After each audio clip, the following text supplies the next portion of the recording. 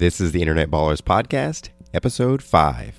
You're listening to the Internet Ballers Podcast with your host, Michael Pasha. The show for internet entrepreneurs who want to accelerate their progress and expand their vision by standing on the shoulders of giants. Welcome to the Ballers Circle. Thanks for joining us and welcome to the Ballers Circle. Today I'm welcoming Chris Larson of chrislarson.me into the Ballers Circle. Chris is a member of my personal mastermind group, and Chris is dedicated to creating an Etsy shop that is full of great products that people really love. He creates great products for gamers. He also creates courses for people who are interested in starting their own Etsy shops, who want to learn how to make their own products, learn how to sell their products on Etsy, and get the kind of traffic that they need to make those sort of sales. Chris is a great resource for any of this sort of material, and I'm really glad to have him on the show. So with that, we'll go on with the interview. What's up, Chris? How are things going? Hey, guys. It's going really well. Awesome. So, Chris, one thing I wanted to really understand about you is if you can go all the way back to the beginning, how did you first get introduced to internet marketing and online business, and how was it discovered?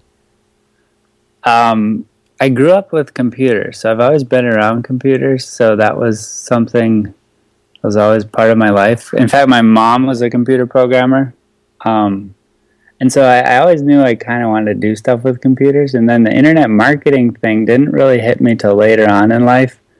As an engineer, there's kind of hard feelings for marketers, and so we would always make fun of them. So now I've realized, actually being able to sell and express, the importance of purchasing a product is a huge factor in the success of anything you do. And so it was about, I think it was about 2012 time frame that I stumbled across Pat Flynn's blog, Smart Passive Income. I don't even know how I found it. It was just like a random search on the internet that led me to his stuff, and then I started reading up on what he was doing with the niche site Duel, where he would spin up a website and then get it to rank really high in Google, which no longer works today the way he originally said it. Yeah, I remember that. I feel like everything starts with Pat Flynn. Yeah. Yeah, and so that one there really got me excited about being able to use my technical skill to put these online marketing stuff together. So yeah, it was about then, and then since then I've just been studying and reading as much as I could. Okay, sounds good. So can you talk about your business and how you're making money online and why you chose to go in that direction? Yeah. Well, a business makes it sound so much more than it is, I think. And so, currently I am running a website teaching Etsyans, people who make handmade goods, how to market and sell their stuff online. And so it's basically, doing the SEO stuff, doing the images and getting everything set up so that they can make a few bucks on the side. And so it's handmake1k.com, just a simple course on how people can get started and just a real introductory on how to get this basic internet stuff done, because a lot of the people, all they want to do is sell crafts. They don't have to worry about the rest of the whole technology and the whole search engine stuff. And so I'm trying to take that part out of the equation, and they can just focus on crafting, and they can also make the sales because it's pretty competitive market. Right. So why did you pick that? How did that evolve? That was I've always been kind of crafty myself, learning how to do leather work, and in fact I know how to knit and crochet and all that stuff. So crafts have always been kind of interesting to me. And then I had been doing this online business stuff for a while, not making much off of AdSense. I had my own personal blog where I would blog about programming topics, and the AdSense stuff just wasn't going to be enough. And the numbers are just kind of going down and down each month on what I was making there. So I decided to go the route of trying to sell a physical product online. And Etsy seemed to be the easiest route for me. So I designed these little board game accessories and marketed them on Etsy, and then sold them on Etsy. And then I did a little Kickstarter as well to kind of get things rolling, and sold them on Kickstarter. So between those two, I kind of had a handle on how to do that. But man, making the crafts every day was not something I want to spend the rest of my life doing. So I brought it back to the internet marketing space, and now have online products. Okay, awesome. So how did you make your first dollar, and what did that feel like? The first dollar was Google AdSense. That was kind of cool because it was the strangest thing to me that you could just have a blog, people would visit it, and then if they happened to click on this thing on the side, you had a little dashboard that showed $1, and I was like, that's so cool. I didn't do any work, and I got a check in the mail. You have to wait a while because they don't send you a check till you get $100. Right. So it was several months to actually receive that first dollar. but that was how I got the first dollar, was with the Google AdSense. That's awesome. So when you first started out and you were learning about this online marketing thing and trying to figure out, okay, I'm going to start this blog, I'm going to try to make some money, did you feel like an imposter? Did you feel like, why should anyone listen to me, or why should anyone read anything that I'm writing? Oh yeah, and I think I still feel that way. Yeah, because some of that stuff comes easy to me, and it's like, why would anybody pay to me to like make a peanut butter and jelly sandwich? Like everybody should know how to just make a peanut butter and jelly sandwich. Well, apparently people will pay someone to make peanut butter and jelly sandwich, and so that always seemed kind of weird to me. And then of course there's always people with prettier websites, or maybe they have more degrees than me. Especially on my original blog, I was talking about programming topics and some specialty software used by scientists. And of course I don't have a PhD, I don't even have a master's degree, but the people who would read this stuff were all very well educated. Mm-hmm. And so it's quite intimidating. But at the same time, they were getting value out of it. And so it's cool to see that I can contribute, even though I haven't done the full however many years of school to get that kind of degree or recognition. Right. Yeah, I mean, that's something that's so interesting, because I think that everyone kind of goes through that to some degree or another.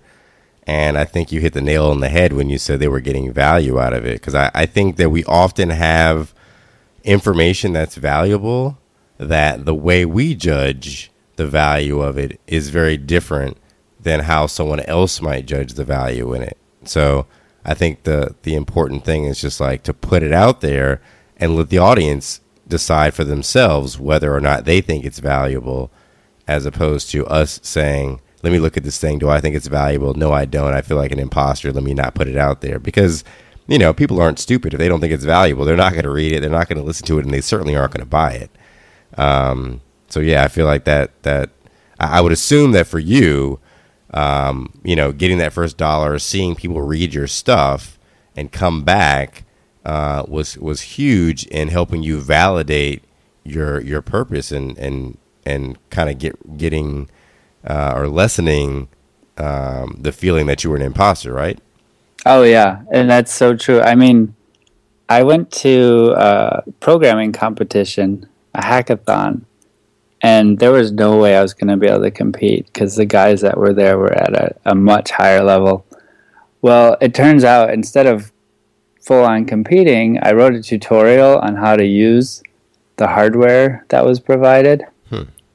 And that's one of my most popular posts on my blog now. Oh, and awesome. So I get people from all over, in universities, college professors, like saying, hey, I have a question, on your tutorial. And it's like, I just wrote this because I wasn't good enough to compete. And so it's it's cool that people are getting value out of that. And it was, to me, it kind of felt like a failure because I didn't, do the competition. But in the end, now I have this blog post that people are enjoying reading and they keep coming back. And it's an odd feeling, when people are like, hey, thanks for that. That so helped me out. Like, I was spending days trying to figure out this problem and you just explained it. Like, I don't know. To me, that's the coolest thing in the world, that I just put this thing on the internet and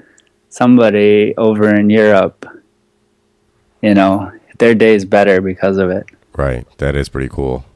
And to have that kind of reach, you can reach people around the world because of the internet. That's so powerful. So what are your short-term goals, and where do you ultimately see your business going? So my very short-term goals are kind of small. I mean, I'm just trying to get a steady $100 a month. That's my short-term goal. Okay. Is to just get a steady $100 a month, because I feel like the hardest part for me has been getting it going, and then a lot of the stuff I read online and a lot of the tutorials and things for growing businesses kind of assume you already have something that's moving.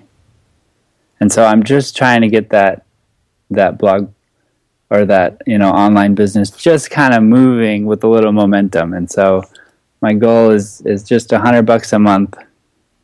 And then from there start, keep adding fuel, keep getting it going a little faster, and then grow it.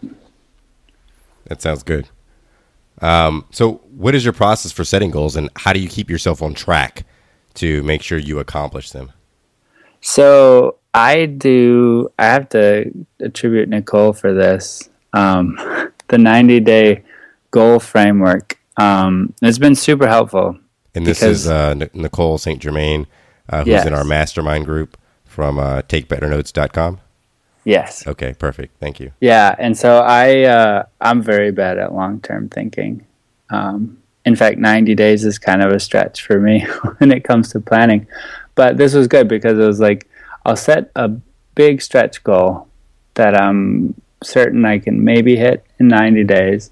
And then I kind of set it into 3 chunks of 30 days each. And then I don't even worry about the last 2 chunks of work. I just focus on that first 30 days, knowing that if I finish that first 30 days of work, then the next 30 days I can figure out what needs to be done there, and then the next 30 days. And then before I know it, I'll be able to reach my 90-day goal. And so I have a spreadsheet, nothing fancy, just a simple spreadsheet. And it has everything scaffolded out for the full 90 days, but 2/3 of it is empty.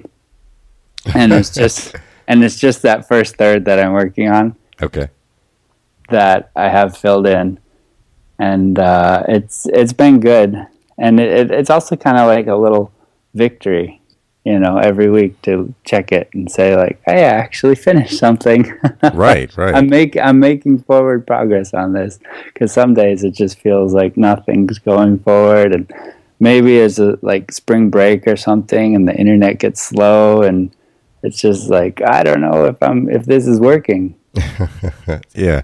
But after a while I realize, these steps I'm taking are adding up. Yeah. I mean, I think the goal setting thing and trying to stay on track, and I guess really the whole process of taking baby steps, is so important, and how they all accumulate eventually into something useful. So do you have any business partners or a team that you work with, or do you do everything by yourself? Currently, I do everything by myself. I've been trying to recruit my friends, but I haven't been successful in that yet. So no interest. It's just kind of me working on it right now. I did have one friend who was really excited about it, and he kind of works in the internet marketing industry as well. And so we set up a Slack channel, and we set up, a domain name, and we set up a blog. And then 3 months later, neither one of us had contributed anything. And a year later, the domain was up for renewal, and so we just canceled it. And so I tried, but it hasn't worked out to get a business partner yet. So I do most of it on my own. Okay. So Chris, you're married and you have a family. Has trying to be an entrepreneur affected your family life in any way, your relationships? And do you feel as though you would ever want to work with any family members? Yeah, the online business is kind of a strange thing for most of my family members because they think I'm just playing on the computer. And I mean, half the time, yeah, maybe I am just playing on the computer or on Facebook. But the other half of the time, I'm, trying to craft a strategy for my business or trying to, make a sales page or something like that. But to my family, it looks the same. Right. And so it's like, why are you playing so much on your computer? So that's been a little bit of a struggle. So I've had to be conscious of that and kind of set times of the day where I do my business work. Okay. And that's why I have a if this then that reminder. So in the morning, right before work, I have a half hour where my if this then that just gives me a little chime and says, hey, it's time to work on your business. Okay. So I do that for a half hour. And then at lunchtime at work, then I get another chime saying, hey, break for lunch. It's time to work on your business. So that's been a really helpful. And I've been doing that now for about maybe 3 months. Okay. And that's been really helpful. But none of my family members have expressed interest in doing this online marketing thing. Right. You're off on your own. Yeah. Have you faced any resistance, like people telling you to stop doing it, or has it just been they're just indifferent toward you doing it? No, I haven't. There's no resistance. I mean, it's everybody kind of sees it as like a hobby. Mm-hmm. So it's kind of like, hey, you're spending too much time on your hobby. Right. So it's never been any resistance. It's just like, oh, you're watching too much TV, or oh, you're playing too many computer games. It's more like that. Right. Okay. Kind of thing. And so I've just had to kind of manage that, and it's hard. It's hard for my family to actually believe you can make real money, and right. and doing this stuff. And so, when the checks come in, then it'll be more convincing. But right now, the $100 here and there that I'm making isn't enough. Right. It's just kind of fun. Yeah. That's so interesting.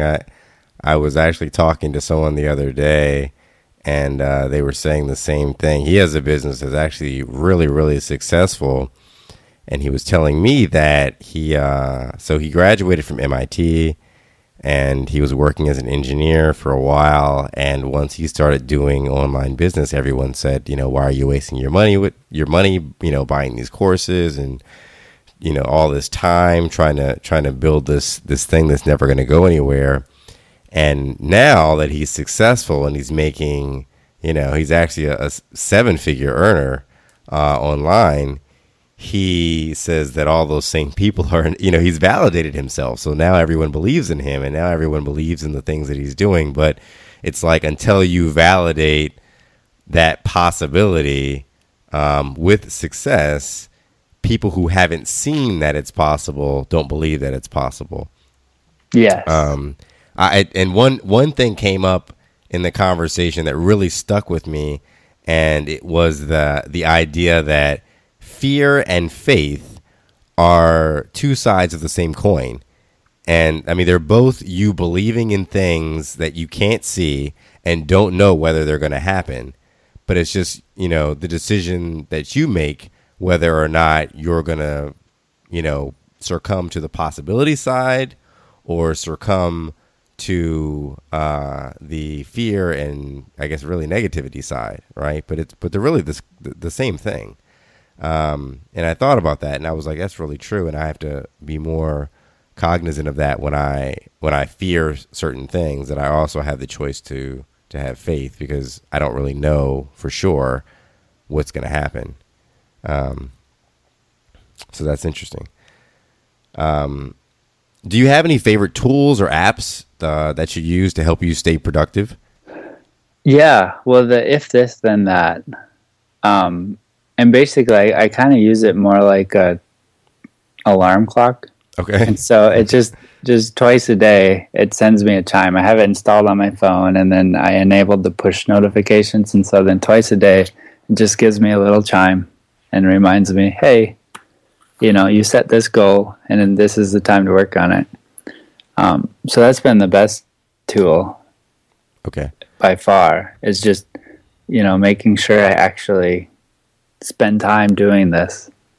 And then I have a whole slew of other tools, but they all come down to getting ideas out of my head and onto the screen. So Google Docs has been the place where I capture most of my stuff and write my blog posts and take care of some of the image editing. I use Canva a lot for the images and stuff. And I'm a developer, and so my blog I use kind of a specialized publishing tool called Jekyll. Okay. And so it's great for people who like to use text editors and markdown language. And I like it a lot. And it's super simple for me to just quick write a post, and then when it publishes it in a way that's really fast, and it works on mobile. So I've found that a lot of people that visit my website come directly from mobile. And so all of my pages are simple, light, super fast. So that's my basic setup there. Okay. Perfect. What have you wasted time and money on? And, what mistakes have you made while building your business? I've wasted a lot of time on tactics. Tactics. Okay. Right. Like my first few blogs, I never really validated the ideas. In fact, I had this great idea one year. I was like, I'm going to build a website for the state fair. So we have a really big state fair in Minnesota, and I'm like, I'm going to build a website for it. It's going to be great. Everybody will use it. And I didn't think about how much work it would take. I didn't think about, at the time, it was like 2G networks, 3G networks. People aren't going to be able to even see the website because it's so heavy, full of images that aren't even going to download. And then at the fair, like, the network's not going to work very well. So I didn't think through any of this. But I spent all this time putting it together. I got pictures of all the attractions at the fair. I put up the whole website, and I had like Google Maps on it to show people where to park and everything. And then, I don't know, like during the fair for 3 days, I got a spike in traffic. And then the rest of the year, nobody comes to it because the fair is only 3 days long, right? So I put all this effort into building this website. It only gets visited for 1 week a year. Right. Man. And so during that week, I would make like, I don't know, $40 in AdSense. And that was okay. But then the rest of the year, zero traffic. Oh, man. So that was so discouraging once I realized what I had done and put all the effort into, and realized that this is, a very time-dependent event that's very short. And people aren't just like going to do research on it. It's kind of a spur of the moment thing. They're like, hey, it's after work. We'll go to the fair. So that was a big waste of time. Yeah, well, I mean, at least you learned and were able to pivot. I think I don't know. I feel like with business, so many people, including myself, you feel like you have to come up with that one perfect winning idea, and it can never change because then you've failed. And I remember I watched this documentary called Startup Kids, and they had all these venture capitalists on there talking about people that are creating startups and who they want to give money to. And one of the things that they consistently said was that they love giving money to people who have already failed multiple times because, and you would think, I initially thought like, wow, if they know you failed, they don't want to give you any money because then they're scared you're going to fail again. But they basically said failure is inevitable. So if you haven't failed yet, that means that you're going to fail eventually. And I'd rather have you own your second or third project and know that you have what it takes to stick it out and keep going and not quit once you face adversity and you have some failure in your life, than to take a chance on somebody who's going to work on their first business, that thing fails and they give up. So they actually see someone who fails as an asset as opposed to as a liability, which I thought was interesting. Oh yeah, that's so true. In fact, my latest project, I only have 7 blog posts, and I just keep rewriting them because there's no good writers. There's only good rewriters, and so the first few I put out there were just failures, and the content didn't flow. And so I've just been reworking these same blog posts over and over. And every time I get feedback from a new set of readers, I take that and then I rework it back into the same blog post. And so it's just each time another set of blog posts come out or another set of readers come through, and I see where I failed on each of the posts and where I didn't quite convey the concepts I'm trying to explain. And then I rewrite it, and then I just keep doing that. And so it's just a constant process of failure. So I kind of built that into the latest product. Right. That's awesome. I love that. So with all that, failure and pivoting and disappointments that happened, did you ever get to a point where you wanted to quit, where you thought, maybe this online business stuff is just not for me? I've been discouraged about it, but I've never actually been to the point where I want to quit. I mean, computers are such a strong part of my life that I know I'm always going to be working with computers and I'm always going to be doing stuff online. And so it kind of what that looks like is changing all the time. But it always kind of circles back to doing online marketing. Okay. Sounds like you have a good focus. So with that, a lot of people are starting out new. They haven't made any money online yet. What would you say is the best way to get started to learn how to make money without wasting a lot of time and resources? I would say pick something that you're good at. And we'll actually ask your friends. Ask your friends what they think you're good at. Because there's blind spots. There was a few things that I didn't realize I was good at until I had some friends tell me that. And then just start blogging about it or doing YouTube videos about it or, there's lots of different ways you can have a presence online, but just, start sharing what you know about that topic. And from there, the people who come visit, and it'll take a while to get commenters and stuff, but, after several months of this, it's not quick. Then you'll see people leaving comments and you'll see, where you can add even more value. And from there, that's where you get product ideas and where you can see the next step. But the first step is to just start practicing and just start putting something online. Right. And just, because just learning the technology is a huge hurdle. So where would you even, so if you even took it back another step, how would you learn even the technology piece and the specifics of, let's say I want to write a blog post, but I've never done it before. How do I do this? How do I drive traffic? How do I, even, buy a URL? What would you use to learn that process? Oh, that's a good question, because this is something that I take for granted, knowing how to do that stuff. Right. Because I've known how to do it for so long. But yeah, I've always just been a fan of Googling things. Okay. and then figuring out how to do it. In fact, I actually buy all my domain names from Google. Okay. I've tried some others, but Google started selling domains. It must have been 2 years ago. Maybe it was only a year ago.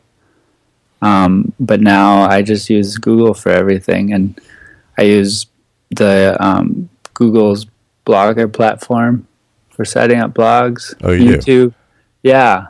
Wow. Yeah. I mean, there's some issue there. Google doesn't like spammy, salesy, and they're really kind of strict about what they consider to be salesy. Mm-hmm. On Blogger, so you can get in trouble there, but the topics I've been blogging about have been okay. Okay. But yeah, it's just a process of learning how to put something on a blog, and so Blogger has been great for getting going with that, and then YouTube has been good for getting videos out there. Okay, so you would just say, hey, I want to learn about online marketing, put it in Google, how do you learn about online marketing, and then whatever comes up as a result, read that, and then kind of pick up subsequent training and pieces just by like learning from that one article or video that you watch, and then figuring out what the next step is, and just keep working your way through that content that you find through your Google searches and your YouTube searches. That's actually my personal process for learning anything new. Some people that can be discouraging for, right, because it's kind of a lot of steps of failure. But for me personally, that's been the best way for me to kind of learn hands-on and kind of fail on my own, and from that learn. I mean, it might be slower. There might be better ways to learn, but for my personality, that has been the way that I've been doing it. Okay. So it sounds like you're not a fan of, buying courses and like getting that like packaged setup of processes. No, I haven't really been a fan of that, because I feel like, and this might be just kind of my personality, like I was saying, is that there's a lot of stuff that I would miss. And so if I just grabbed a course and started, taking the course, I feel like there's a lot of things that might be working that I might miss, and I wouldn't really understand the principles behind it. Right. I would just pick up the tactics. Mm-hmm.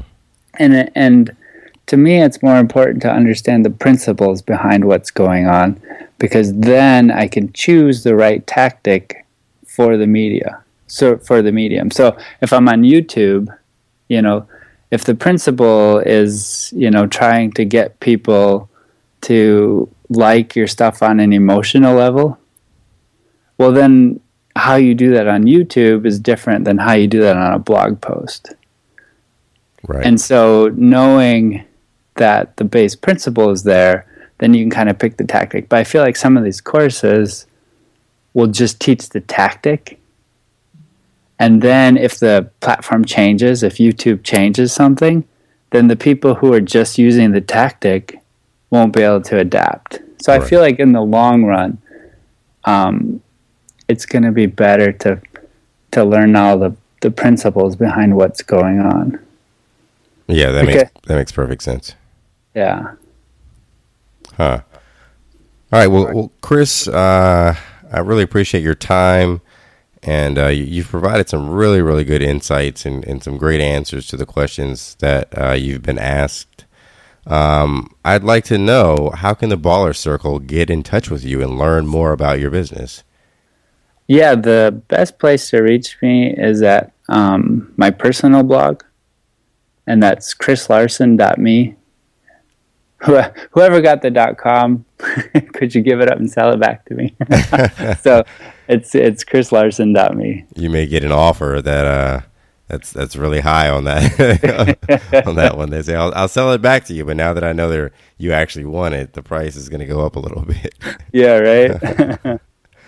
All right. Well, sounds good, Chris. Thanks a lot. I really appreciate the time, and we'll speak again. All right. Thank you, Michael. No problem. Thanks for listening to the Internet Ballers podcast. Don't miss out on next week's episode. Head over to iTunes to subscribe and leave a review. Check out the Internet Ballers blog at internetballers.co for more tips on how to accelerate your progress and expand your vision.